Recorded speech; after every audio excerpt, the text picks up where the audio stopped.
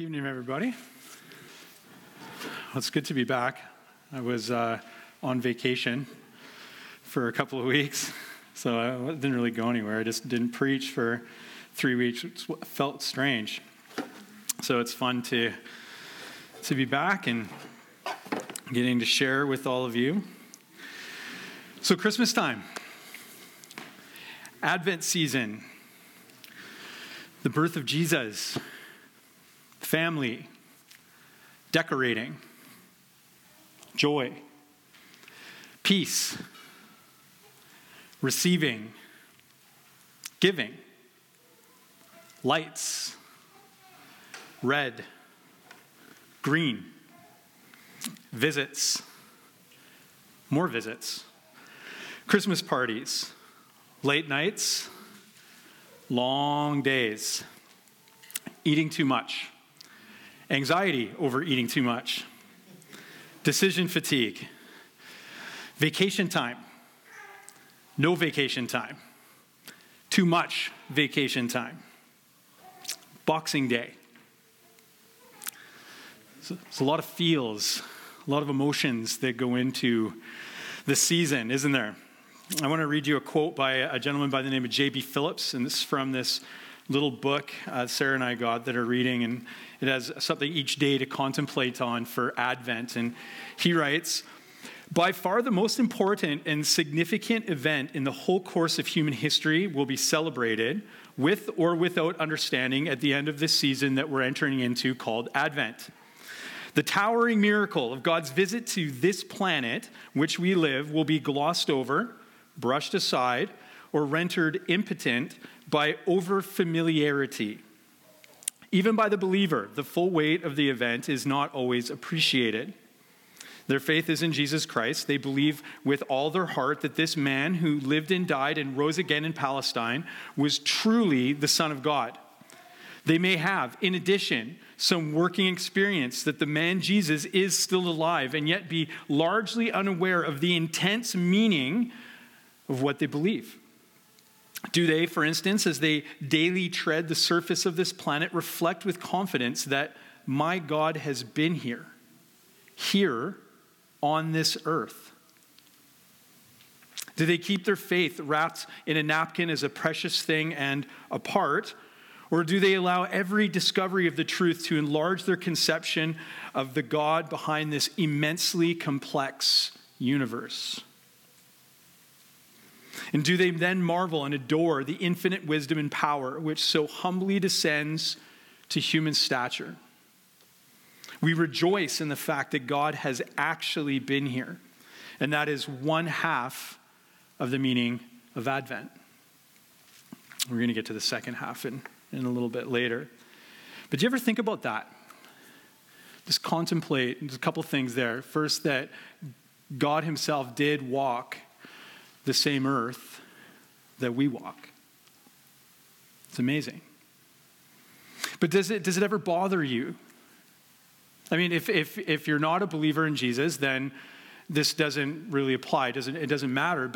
But for those of us who are a believer in Jesus, then the idea of not getting into the Christmas spirit, that can be troublesome.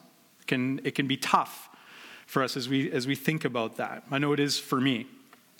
So Pete and Cindy already read our passage, that beautiful passage in Luke chapter 1, the prophecy of John the Baptist's birth. So we've read that. So what I want to do now, though, is hopefully give us all something to think about as we start this season of Advent. Don't hear me saying, though, that I'm going to try to tell you how to feel. This isn't about how you feel, but my hope and my prayer for all of us is that we can enter into this season, that we can enter into any season, that we can enter into each and every day of our lives with a fresh and a tenacious understanding of who God is and where we fit into this great story that he is weaving through history. So our story today, it begins with a guy named Zechariah and a girl named Elizabeth. He's a priest. She's the daughter of a priest. And they are good people. They were good people. The text tells us they were righteous in the eyes of God, careful to obey all of the Lord's commandments and regulations. But, and this is a big but, they had no children because Elizabeth was unable to conceive, and they were both very old. Why is this a big deal? Well, because people who weren't able to have kids at this point in history were thought of to be under some sort of punishment of God. That's what people thought. So I want to hit pause just right at this point, because infertility isn't just an issue for a bygone era. It's something that is alive and well today. It exists in many, many different ways. It's painful. It's sad. It makes us wonder what God is doing or not doing. Sometimes there's a miracle, and sometimes there isn't. See, the words that were written in the Bible for us by faithful people, inspired by God, they don't guarantee that every couple are going to bear a child. There's no guarantee. But what we do read does confirm a powerful promise that God is committed to redeem the sorrows in our lives through the death and the resurrection of his Son. That there is hope. So for the Israelites, they, as a people group, had been waiting centuries for something. They'd been waiting centuries for God to speak to them again. And at the time of our story, there had been roughly 400 years of silence. No prophet had risen up to convey any new word of God to them. They knew that they were waiting for Messiah, but they had no idea for how long they were going to be waiting for Messiah. Year after year, baby after baby, and nothing. And now Elizabeth believes that she has been taken out of the running to be the one who gets to bear the Messiah. Can you imagine that? Have you ever thought about that? For centuries, each woman that came to childbearing age would ask herself the same question. Am I the one? Am I the one that will get to carry the Messiah? Back to our story. One day, we have Zechariah, and he's serving God in the temple. And the text says that his order or his division was on duty that week. So that order or division, that was one of 24 groups of priests divided by families and structured after the how it talks about in 1 Chronicles, if you went back to the Old Testament, in 1 Chronicles 23 and 24. So this meant that there was literally thousands and thousands of priests. I've read there could be as few as 8,000 and as many as 24,000. So there was a boatload of priests. And twice daily, morning and afternoon, the priests burned incense. And this incense. Nothing to see here. Move along now.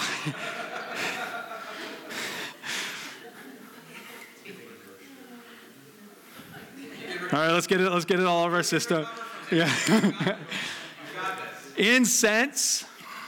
The priest burning incense, consisting of gum, not the Trident variety, just regular, this other kind of gum, resin, onycha, galbanum, frankincense, and salt. But this is where it gets interesting.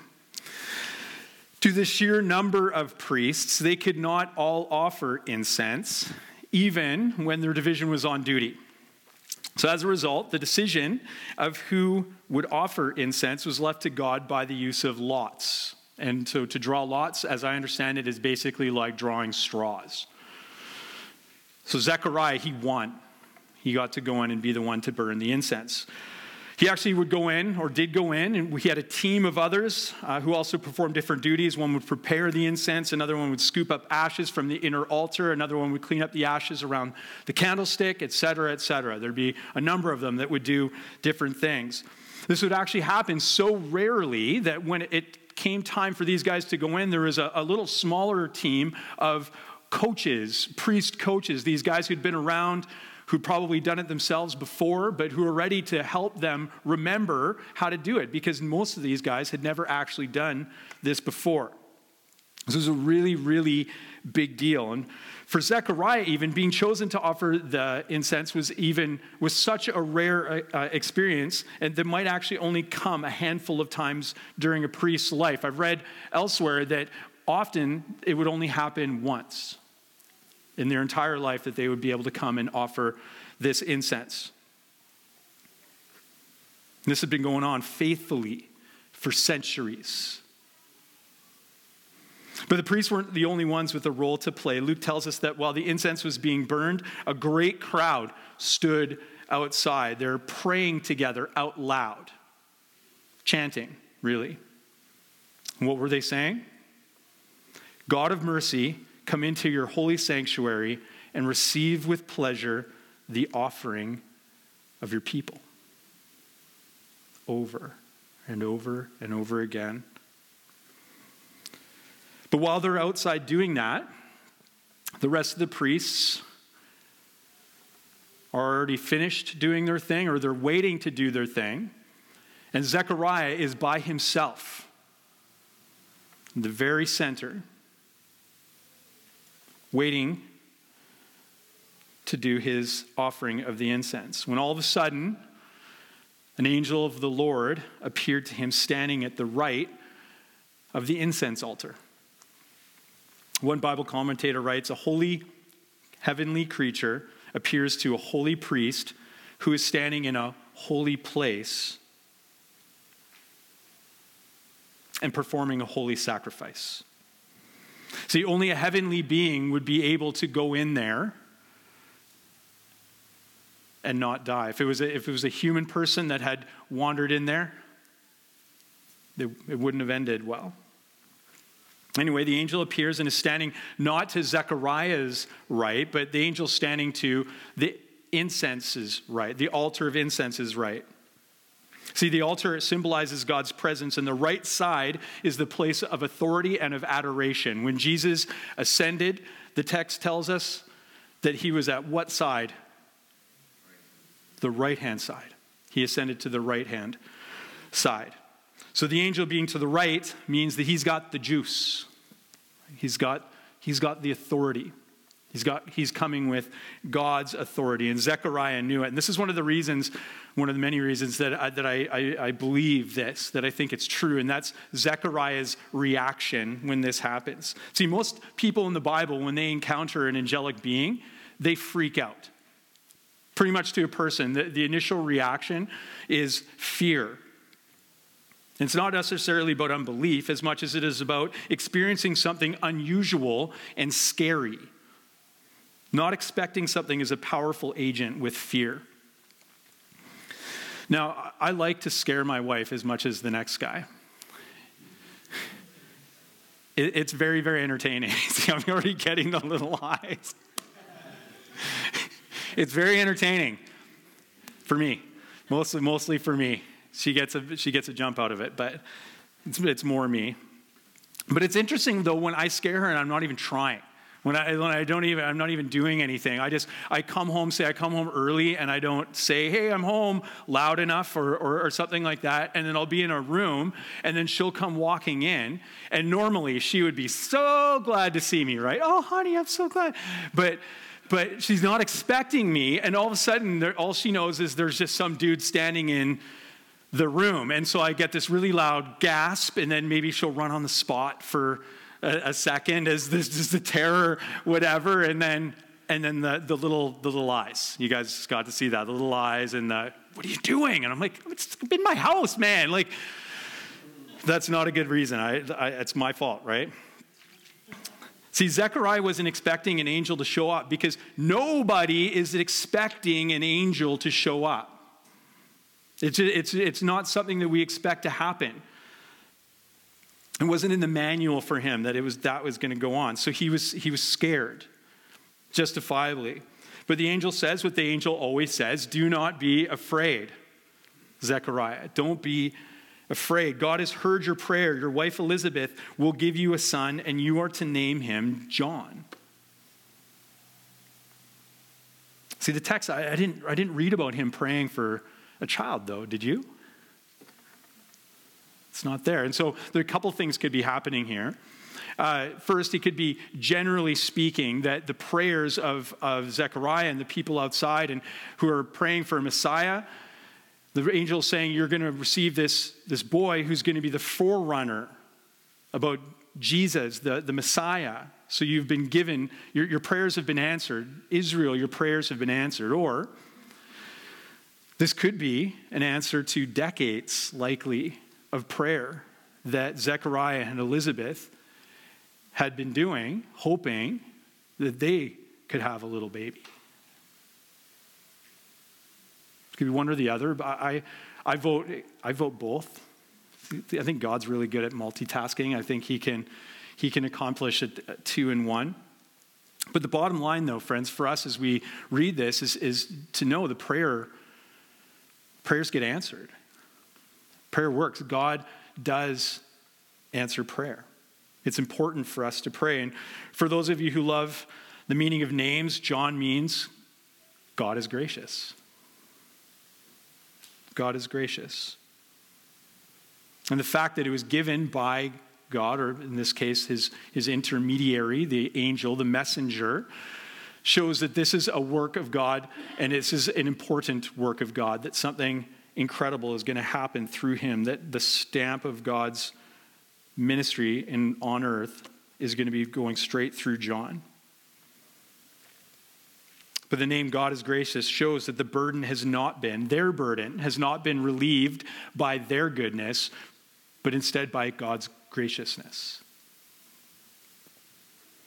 See, the promise that Elizabeth will have a son and name him John, this is the same promise that was given to then Sarai, but Sarah, Abraham's wife.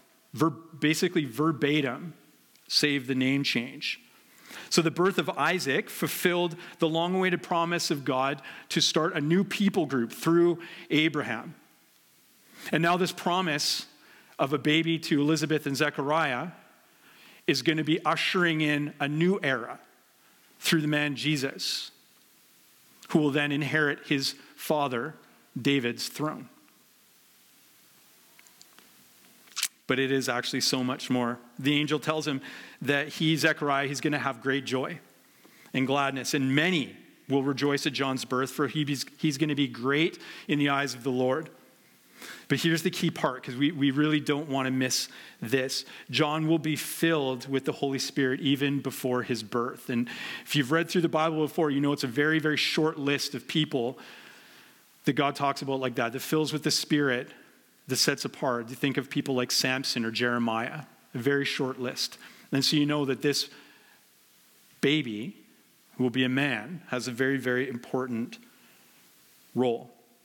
His role is like no other, and it is enabled and orchestrated by the Holy Spirit. Luke, our writer, identifies the Spirit as the one directing everything in the story surrounding the saving work of God in the story and the coming of Jesus Christ.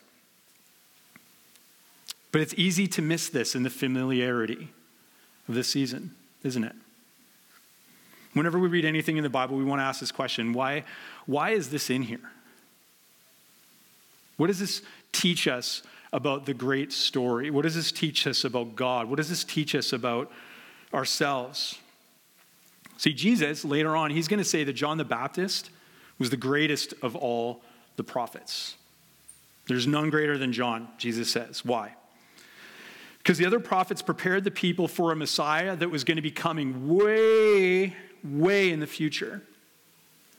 But John gets to be the one to announce the coming of the Messiah, who is going to be happening and coming imminently. And not only that, he gets to actually announce that the Messiah has come. Behold, the Lamb of God.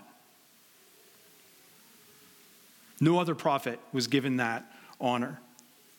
So that's why this is in here. A big-time prophet like this needs a big-time origin story. Something like this hadn't happened in like 1,500 years. It's amazing. John was big time. And the angel said that he's going to turn many Israelites to the Lord, their God. He's going to be a man with the spirit and power of Elijah. He's It's not Elijah reincarnated. Elijah didn't even die. He's going to be a prophet in the mode of Elijah. He's going to have the same or a similar role. And this will be a part of fulfilling the prophecy laid out. If we were to go back into the very end of the Old Testament, the prophecy in Malachi, that Elijah, that office, is going to oversee the coming of the Messiah. And also, by the way, it was the last time that Israel heard from a prophet. So John, he's going to prepare the people for the coming of Jesus. Where divisions are at their deepest, where families are broken, he is going to bring healing. He's going to bring reconciliation. He's going to transform strong-willed rebels. His mission is not going to stop with individual change, but it's going to impact the formation of an entire new society. But Zechariah doesn't believe it. I'm too old, he says. So is my wife. Have you seen her? Old. We're all too old. First of all, dude, you're a priest. Right? You've read the story. You know about the Abram and Sarai and the whole laughing the last time they heard about it. Zechariah, you know that story. And second, that's why it's a miracle. Right? Of course, this isn't supposed to happen. This is what God does. He comes where people have expectations, and he does the unexpected.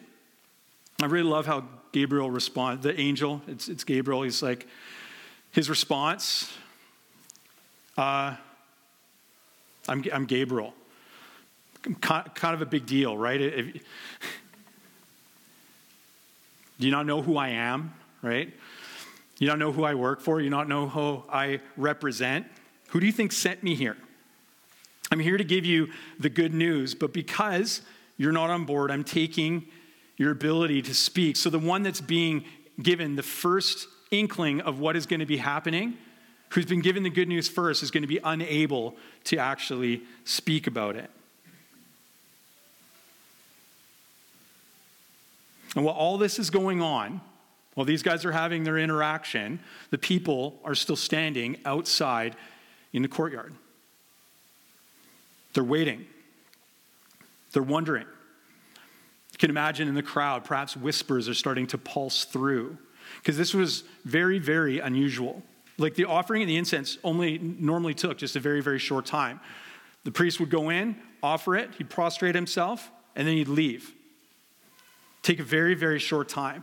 So even just a little interaction between Zechariah and Gabriel would be fantastically unusual. And it's not like they'd be sitting there thinking like, oh man, is their bick out of fluid or something like that? They would start to wonder about what's happening.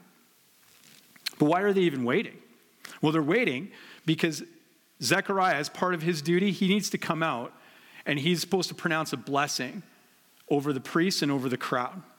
And the same blessing we find in Numbers 6. It's that beautiful priestly blessing. May the Lord bless you and keep you, make his face shine upon you, and give you peace. That's the blessing that he was supposed to give.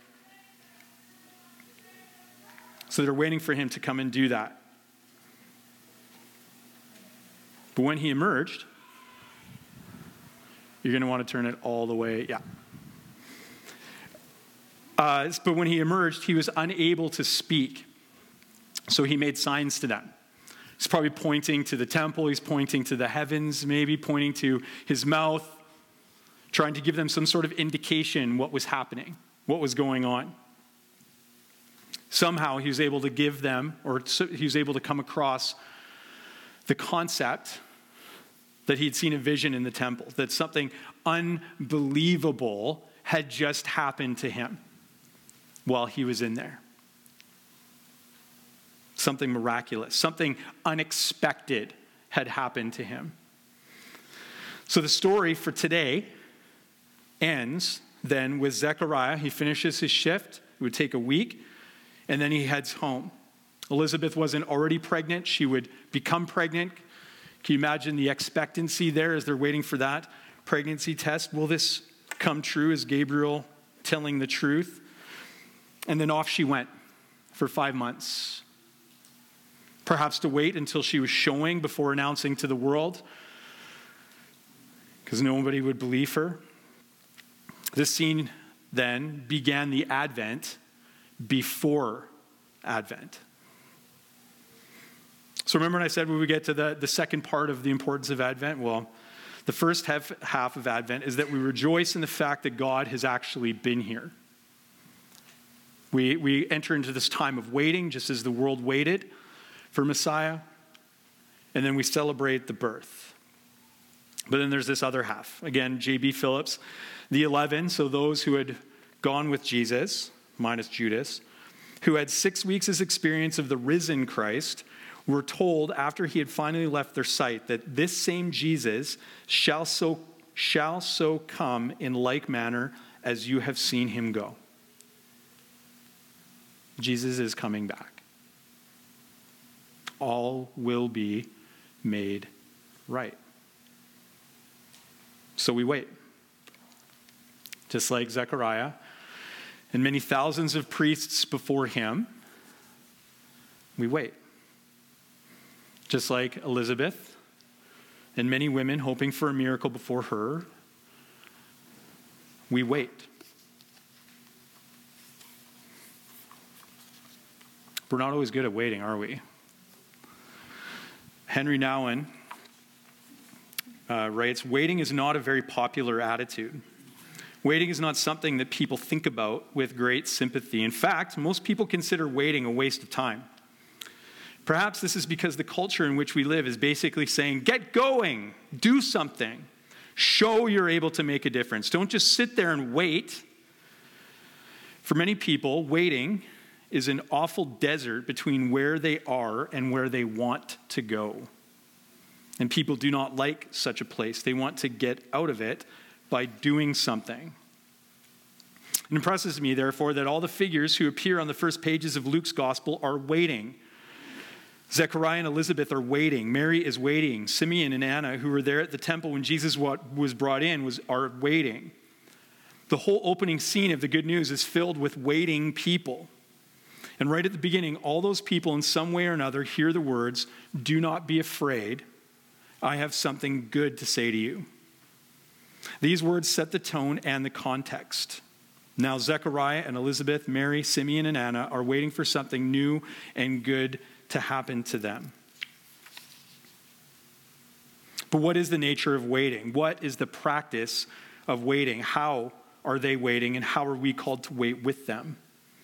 Waiting, as we see in the people on the first pages of the gospel, is waiting with a sense of promise. Zechariah, your wife Elizabeth is to bear you a son. Mary, listen, you are to conceive and bear a son. People who wait have received a promise that allows them to wait. They have received something that is at work in them, like a seed that has started to grow, and this is very important. We can only really wait if what we are waiting for has already begun in us. So waiting is never a movement from nothing to something. It is always a movement from something to something more. See, we've all been given a promise that Jesus is returning. And in that waiting, it's an active waiting as we nourish that promise that's been given to us. As we take that promise and we start to move forward and to share that promise with others. So we wait, but we wait with activity. So from today's text, we know that God was not finished with them. Their waiting was not in vain, that a miracle came. But before celebrating publicly, Elizabeth went into seclusion for 5 months. She rejoices that God has been gracious to her. This foreshadows the greater grace still to come, doesn't it? The grace and the coming of Jesus, that which we wait for now. See, Elizabeth was hidden away, but in the 6th month, she will have a visitor. The tale doesn't end for us yet, but that's a story for another day. Let's pray. Father, thank you so much for this wonderful time of year that even in all of its familiarity can still bring awe and wonder to us as we think about what went into all that you did to bless us with your Son, Jesus. Lord, we want to thank you for all of the people that were faithful. When we think of Zechariah and Elizabeth, and then their boy John, Mary and Joseph, and all the people that were anxiously awaiting, that were waiting, not wondering if you would come, but knowing that you would come. And when the call came, even if they stumbled a bit, like Zechariah did, ultimately were faithful. Faithful to your call to them, your inclusion of them in this great mystery, but wonderful plan to save us all. And so, Lord, as we embark on Advent now, we ask that you please bless us. Bless us with a sense of wonder. Bless us with a sense of awe. Bless us with a sense of excitement. And through that, as we rejoice thinking about the fact that your Son Jesus came, we will be empowered to walk in faith that he will come again. Thank you, Lord, for all that you do for us. We pray in your name. Amen.